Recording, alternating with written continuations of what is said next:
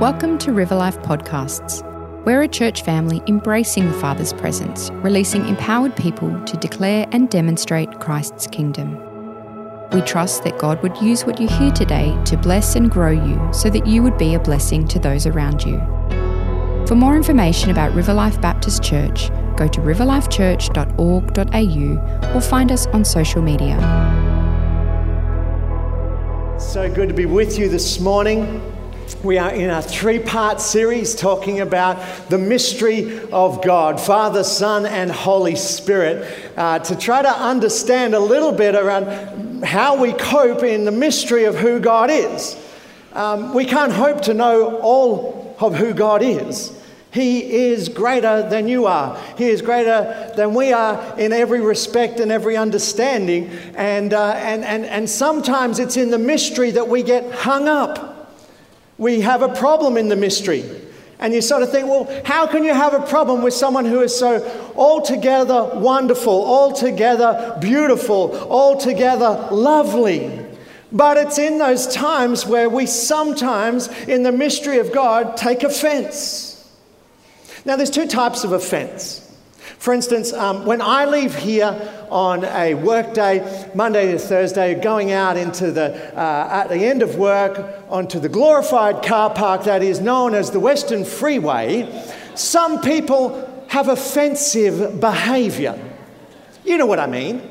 You know, you've got your indicator on, you're looking to just wave to say, I'm just merging in here, and they speed up and they block you out, and sometimes they give you a wave, but not all of their hand is up, like not all of their fingers are evident, and they might even say something to you, or their lights might flash at you, and you think, I am offended.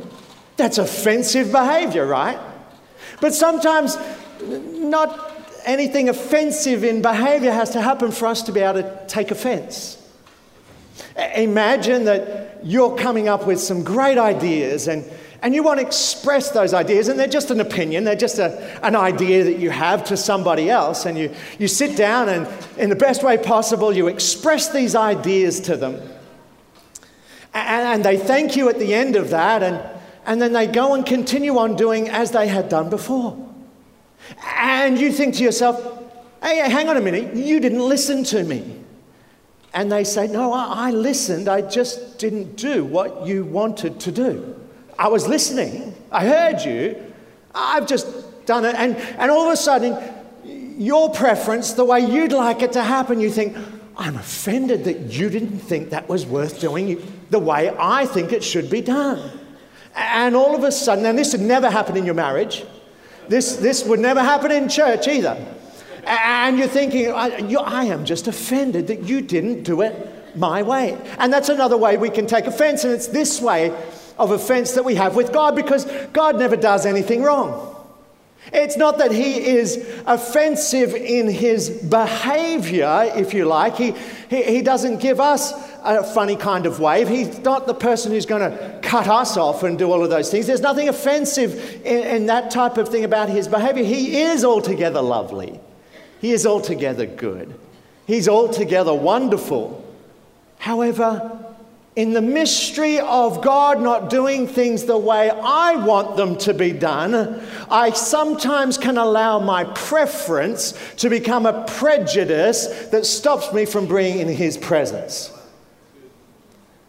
I allow my preference, the way I want it to happen, get in the road, and it becomes a prejudice to the point it keeps me from his presence. Offense always builds a fence, a barrier between you and intimacy with God.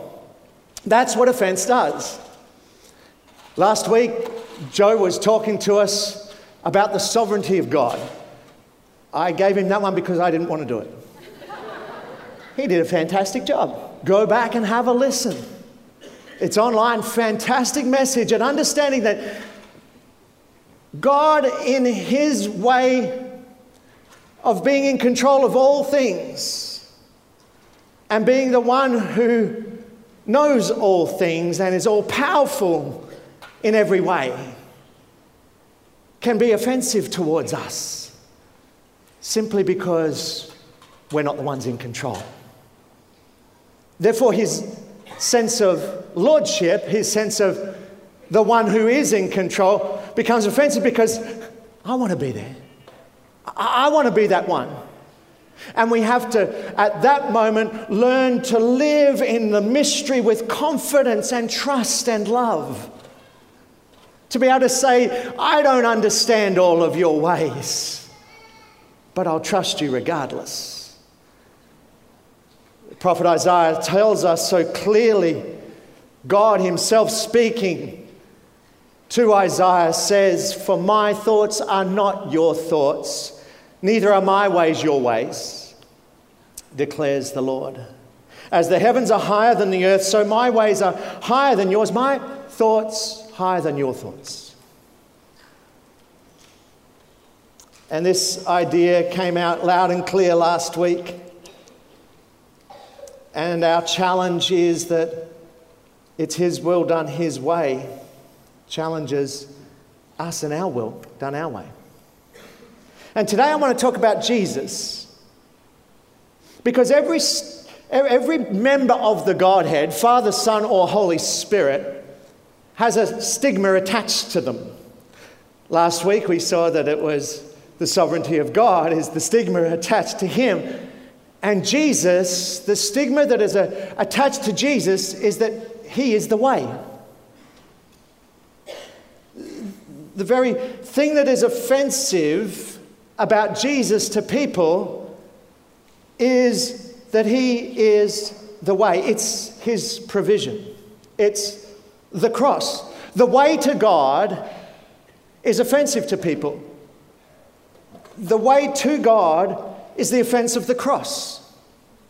Billy Graham said, you can preach anything else and it's called popular. But once you start preaching Jesus Christ, dead, buried and raised again to life, when you come to be able to preach at the heart of what it means to follow Jesus, the cross, the blood, the resurrection, it's a huge stumbling block to people. That's the thing people don't want to hear. It's an offense to them. It's the very thing, though, that it's at the heart of the good news of the kingdom of God. Without the cross, without salvation, there is no forgiveness. There is no life in God. There's no entry into the kingdom of God. No purpose, no identity, no power, no provision. And the mystery of the cross, the mystery of his blood shed for us. What other king leaves his throne? The mystery of this, trying to comprehend and understand that he is the only way to the Father. These are all offensive to people. The offense of the Son is his provision. It is himself, that he is the only way to be saved. Why so offensive? Well, firstly, I think because it actually is an affront to human wisdom. The philosopher will say, well, that's just way too simple, isn't it? If children can understand this, then that's too simple. Where's the complexity about it? The message of the cross, it doesn't have enough worldly wisdom to it. Where's the science? Believe this message or be damned to hell forever? Well, I mean, that is a bit excessive. That doesn't sound like a loving God. How do I rationalize that the world and all the pain and the suffering with this type of God who says he is love? Isn't this contrary to all the scholars have ever taught? Different from what any philosopher would ever have invented? No, I can't come at that. And human wisdom becomes a barrier because it takes offense at Jesus being the way. There's something in Jesus being the only way that hurts people's pride, though, more than human wisdom. And it challenges our human ability. The person who's relying for salvation on their own strength doesn't like the idea that Jesus did it all. That you can't do anything to add to it. The cross offends people because it's completely contrary to the ideas of human merit. There's not a soul in all the world that by nature loves to be stripped of all its merit. And the last thing a person likes to part with is their own sense of righteousness.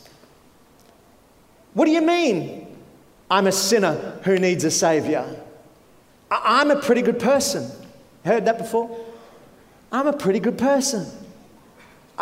No one's perfect after all.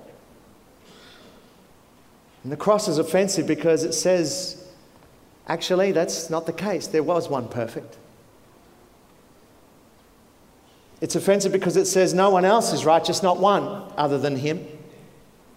You aren't just a pretty good person who needs a little tweak. You're not just a pretty good person that if you could get your thinking right on a daily basis about how wonderful you are, you'd be a better you. That's not what the cross says. It's offensive because it says you're a sinner. You need a saviour. You don't just need a little tweak. You need to be redeemed. You need to be made right with God. Your righteousness isn't good enough. You need to have his righteousness imparted to you so you can become right with the Father. And this, of course, is so offensive because it taps into a third thing, which is our human sensibility of him being the only way. Jesus said, I am the way, the truth, and the life. No one comes to the Father except through me. It's only through the life, the death, and the resurrection of Jesus that we can have eternal life. That's what Jesus said. Oh, surely that's not it. It seems very arrogant. I mean, look at all the other religions around the world. Look at the millions upon millions of other people who worship millions of other different gods. Surely there's another way. We just believe this way, but surely there's another way. There are no two roads to the kingdom of God. It's the same road for everyone, the cross says. Rich, poor, educated, uneducated, royalty, commoner. It doesn't really matter. And that's offensive to us, to our sensibilities, because we like to look at other people and measure ourselves as either better or worse. Surely it couldn't be the same way for me and them. I mean, I'm so much better than them. I don't live like that. I don't make those silly life choices all of the time. How could that be the same way? They'd obviously need some more help, wouldn't they? And these become the offences of the cross. And remember what an offence does. It builds a fence between you and intimacy with God. And when people struggle at that point to understand that Jesus is the only way to the Father, the only way to have eternal life and salvation, when we struggle in that mystery, we immediately distance ourselves from a loving God. Because without Jesus, you're a sinner in need of a saviour. Without Jesus, that's what we all are. And the cross says to us all, that's who you are. You need a saviour. You're a sinner. It becomes the conscience of the world, if you like. The Bible says all have sinned and fallen short of the glory of God. And when I come to the foot of the cross, the first thing that I have to say is, I'm a sinner who needs saving. But the scripture also says that people love to live in the darkness. Let's have a look at what it says here. Out of the book of John, chapter 3. For God so loved the world that he gave his one and only Son, that whoever believes in him shall not perish but have eternal life. For God did not send his Son into the world to condemn the world, but to save the world through him. Whoever believes in him is not condemned, but whoever does not believe stands condemned already, because they have not believed in the name of God's one and only Son. This is the verdict. Light has come into the world, but people loved darkness instead of light because their deeds were evil. Everyone who does evil hates the light and will not come into the light for fear that their deeds will be exposed. People don't want the light of the cross, and the cross therefore becomes a stumbling block. It becomes foolishness to them.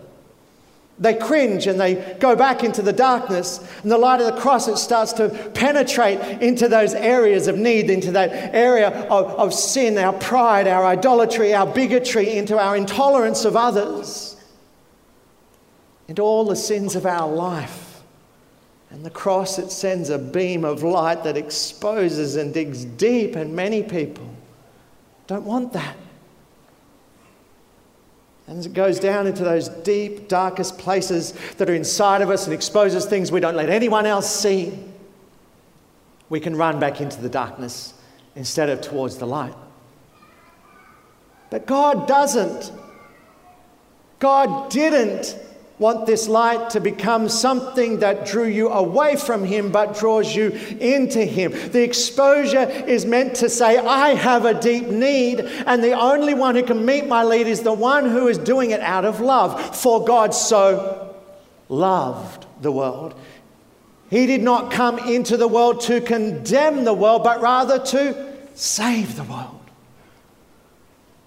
See, the good news is that although we are without doubt a sinner who needs a Saviour, Jesus made a way, and He didn't come to condemn us but to save us. It's by the loving kindness of God that we should turn from our sin. That love has made a way for us to be saved, it tells us in Romans chapter 2. God is so rich in mercy, and He loved us so much that even though we were dead because of our sins, He gave us life when He raised Christ from the dead. Hallelujah. And the offense is that you and I are sinners needing a Saviour, and Jesus is the only way, and we can't do anything else other than to receive this free gift of grace by believing on what Jesus has already done for us at the cross. Wow. This next picture is PG rated. Little people. Have a look at it. Offended by the blood? It's God's will that there would be brutality and bloodshed at the cross. From the beginning of time, God ordained that blood would be the key component, the hyperlink, if you will, connecting us with His forgiveness.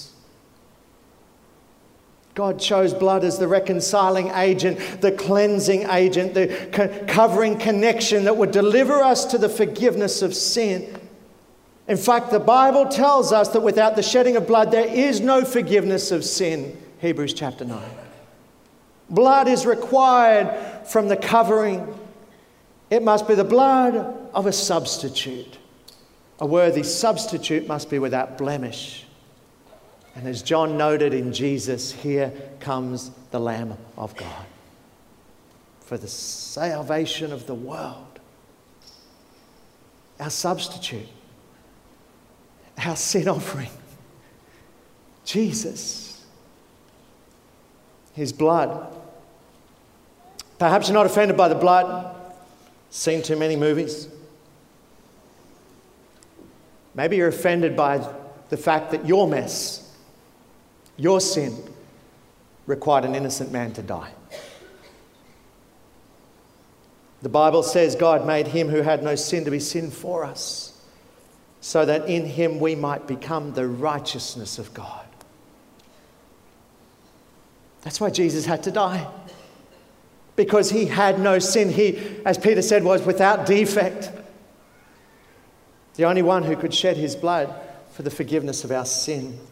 The way to God is singular. Jesus. The mystery of the cross, His blood shed for us. Jesus being the only way to be able to come to the Father. They're all offensive to people. The offense of the Son is His provision. His death on the cross, the only way to be saved. And until we can overcome that offense, we'll be forever separated from actually calling on His name. Trusting in His act of love.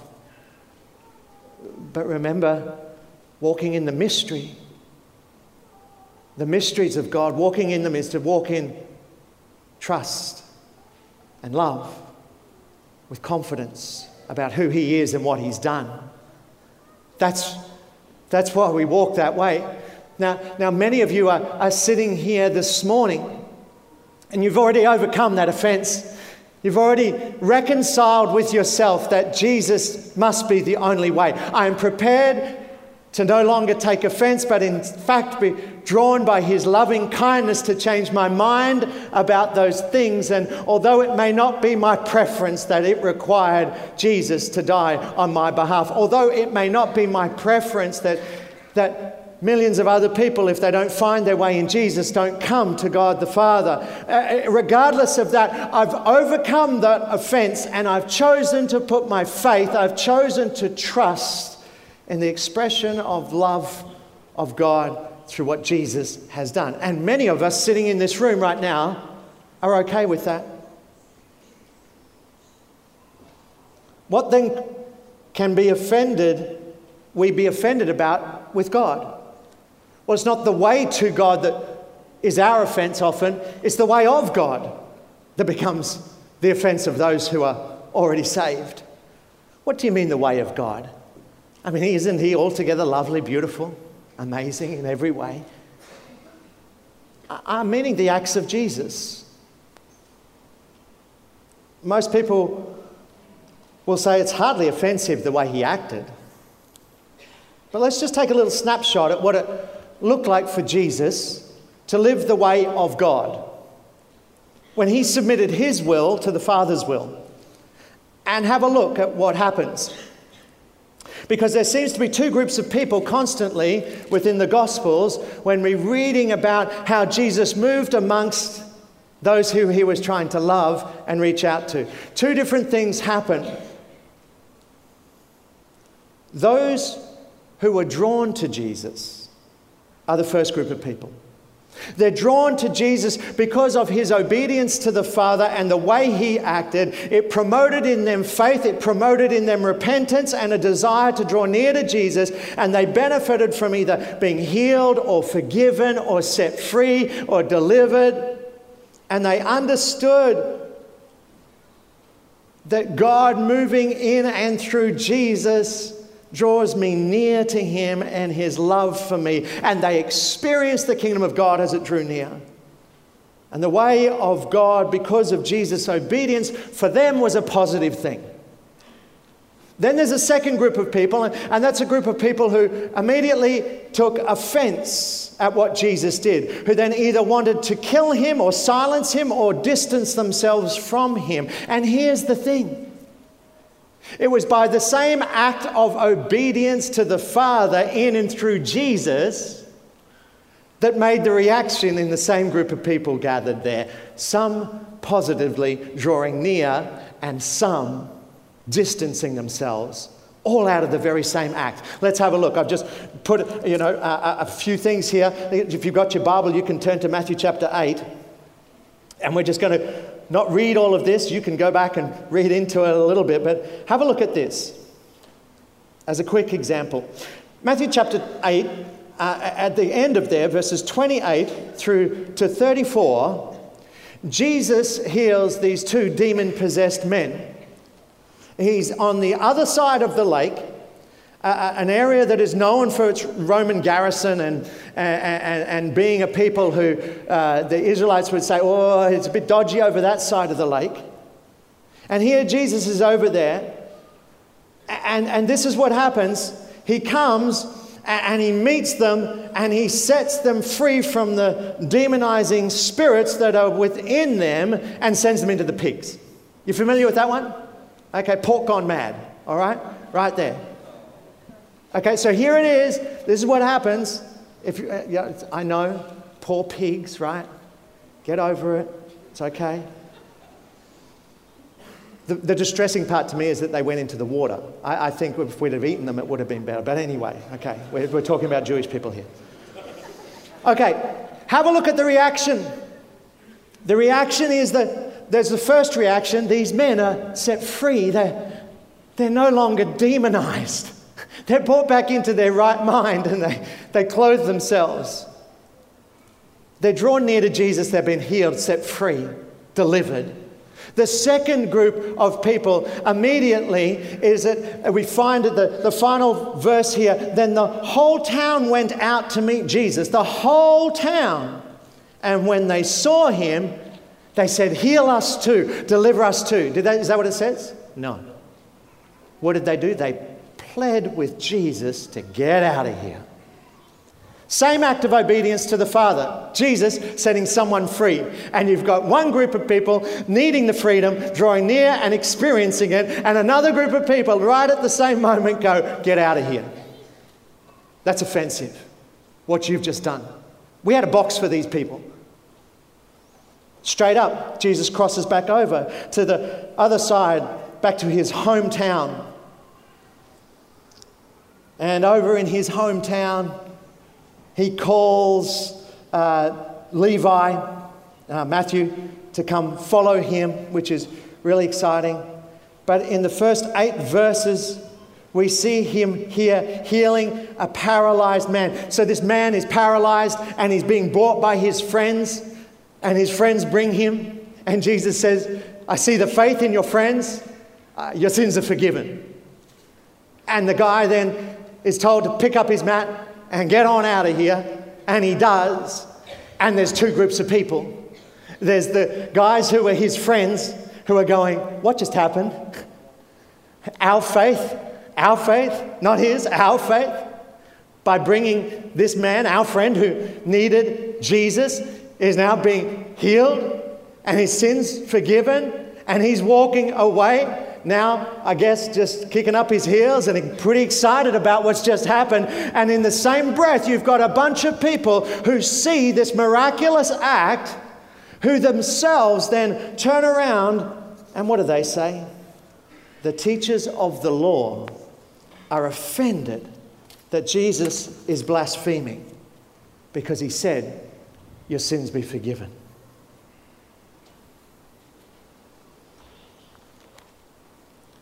He ate with tax collectors. Matthew was one of them. He calls Matthew to be one of his disciples. Goes and has a party celebrating the fact. Of course, Matthew's mates are all there. Other tax collectors, sinners. Other people, doesn't say what they did, but they were obviously not people who are in high repute, because again we see 2 things happening. We see Matthew being obedient to the call of God in his life and laying down his career to follow after Jesus. And in the same breath, when Jesus celebrates, we have those Pharisees of the law saying, you eat and drink with sinners and tax collectors. Goes on, Matthew chapter 9. Jesus heals the blind and the mute. He then delivers a demon-possessed man who is mute. And guess what it says, verse 33?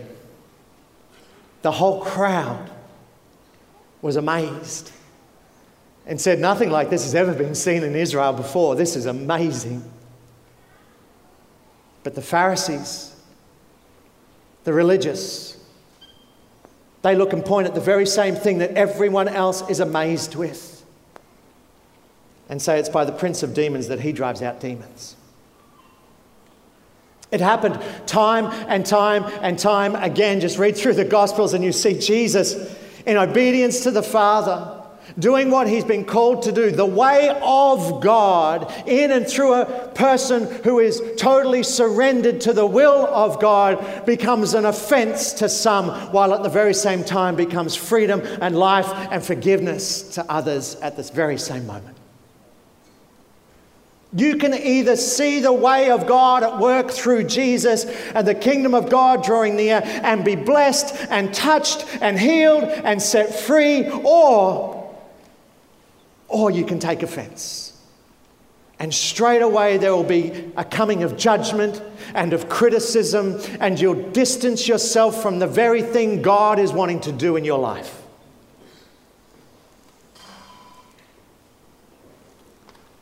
What he's asking for is a surrendered life. The way of God, however, should affect the way we live. As followers of Jesus, we're called to live like Jesus.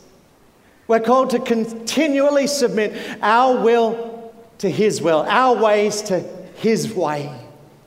Paul puts it like this in Galatians chapter 2. He says, I have been crucified with Christ, and I no longer live, but Christ lives in me. The life I now live in the body, I live by faith in the Son of God who loved me and gave himself for me.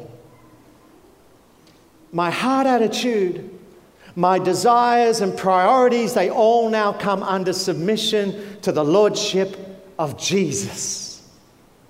And whilst we might have overcome the offence of Jesus being the only way to the Father,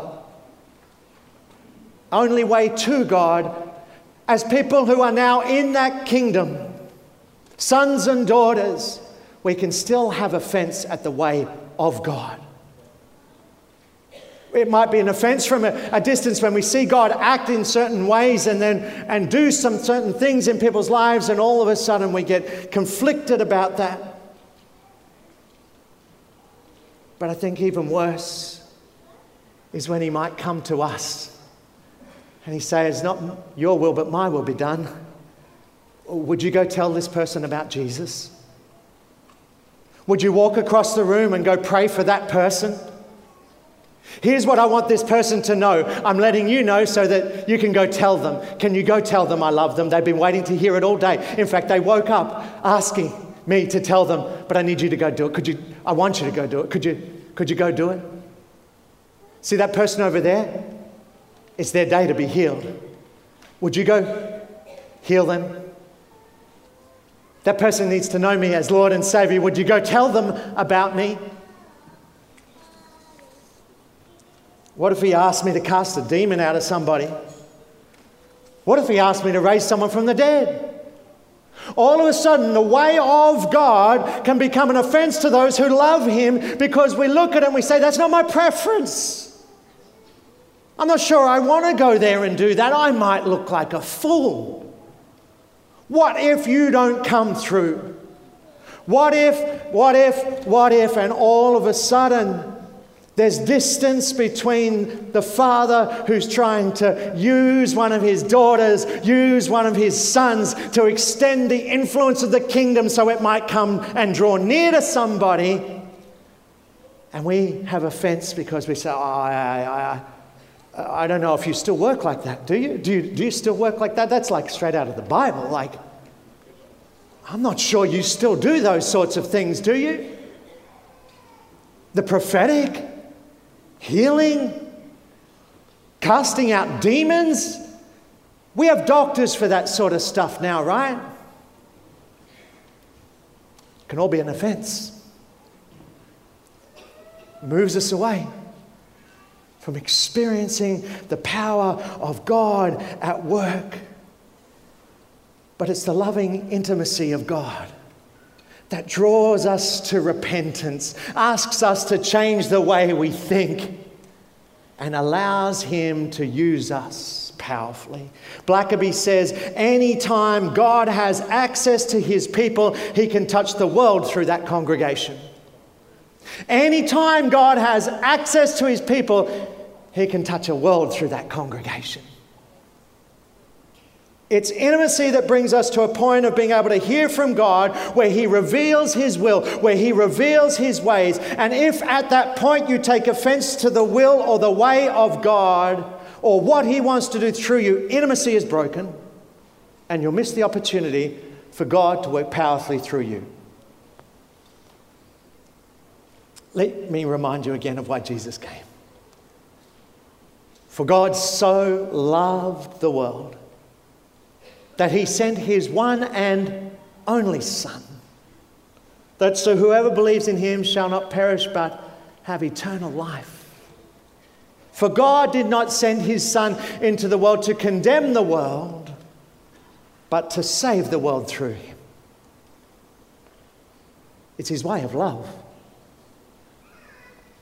Learning to live in confidence, trust, and love in the mystery of Jesus, the way to God and the way of God. Maybe this morning we need to be reminded that he is the way. Not something we should be taking offense at. His ways motivated by love for us. His thoughts greater than our thoughts. His ways are not our ways. Let God be God. Let Jesus have his way. And this morning maybe we've been challenged internally and we just need to respond so that we don't miss the opportunity for God to have his way through us. Far be from us to be able to, in the mystery of Jesus, the way, to constrict or to make up something more pleasing to our sensibilities about either how he acts or indeed that he is the only way.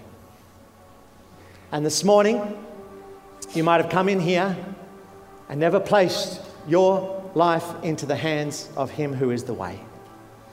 And I'd love to give you that opportunity for you to say, yes, Jesus. I get over the offense that you are the only way to the Father. I recognize and submit to you, perfect sin offering. Thank you for dying on the cross on my behalf. As bloody and as messy as it was, a thought I can't quite comprehend that I've caused your death. But I thank you for the forgiveness that's offered. And I submit to you being the only way to the Father. I give my life into your hands. And today that might be you. And if that's you, I want to pray with you right now. And why don't you just stand where you are and I'll pray with you. Don't miss the opportunity. It can still be there tomorrow. It can still be there next week. You may need time to think about it. I can understand that. But don't miss the opportunity right now. Who knows for what tomorrow holds? Only God. Today's your opportunity. If you want to receive Jesus as your Lord and Saviour, I'd love to be able to pray for you. Just stand where you are. We'll pray. Bless you.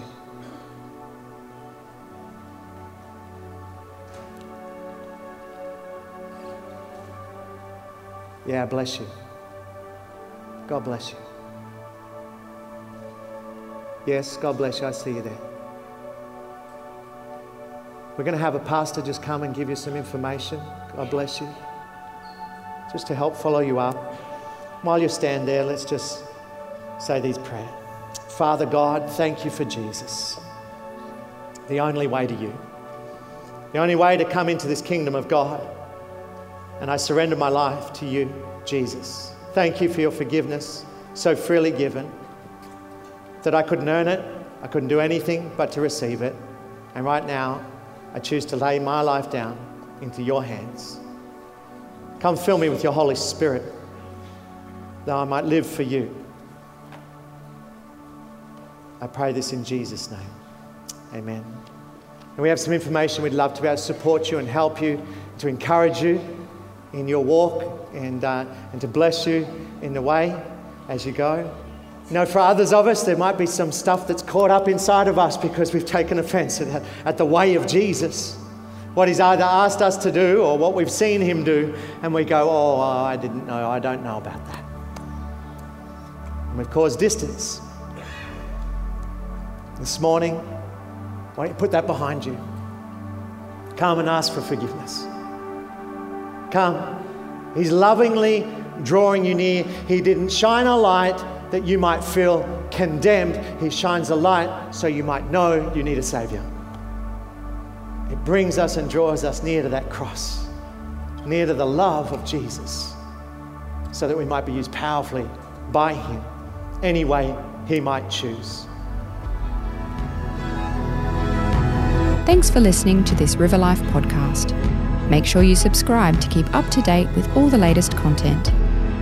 If this podcast has raised any questions for you, contact us via church@riverlifechurch.org.au or through Facebook and Instagram.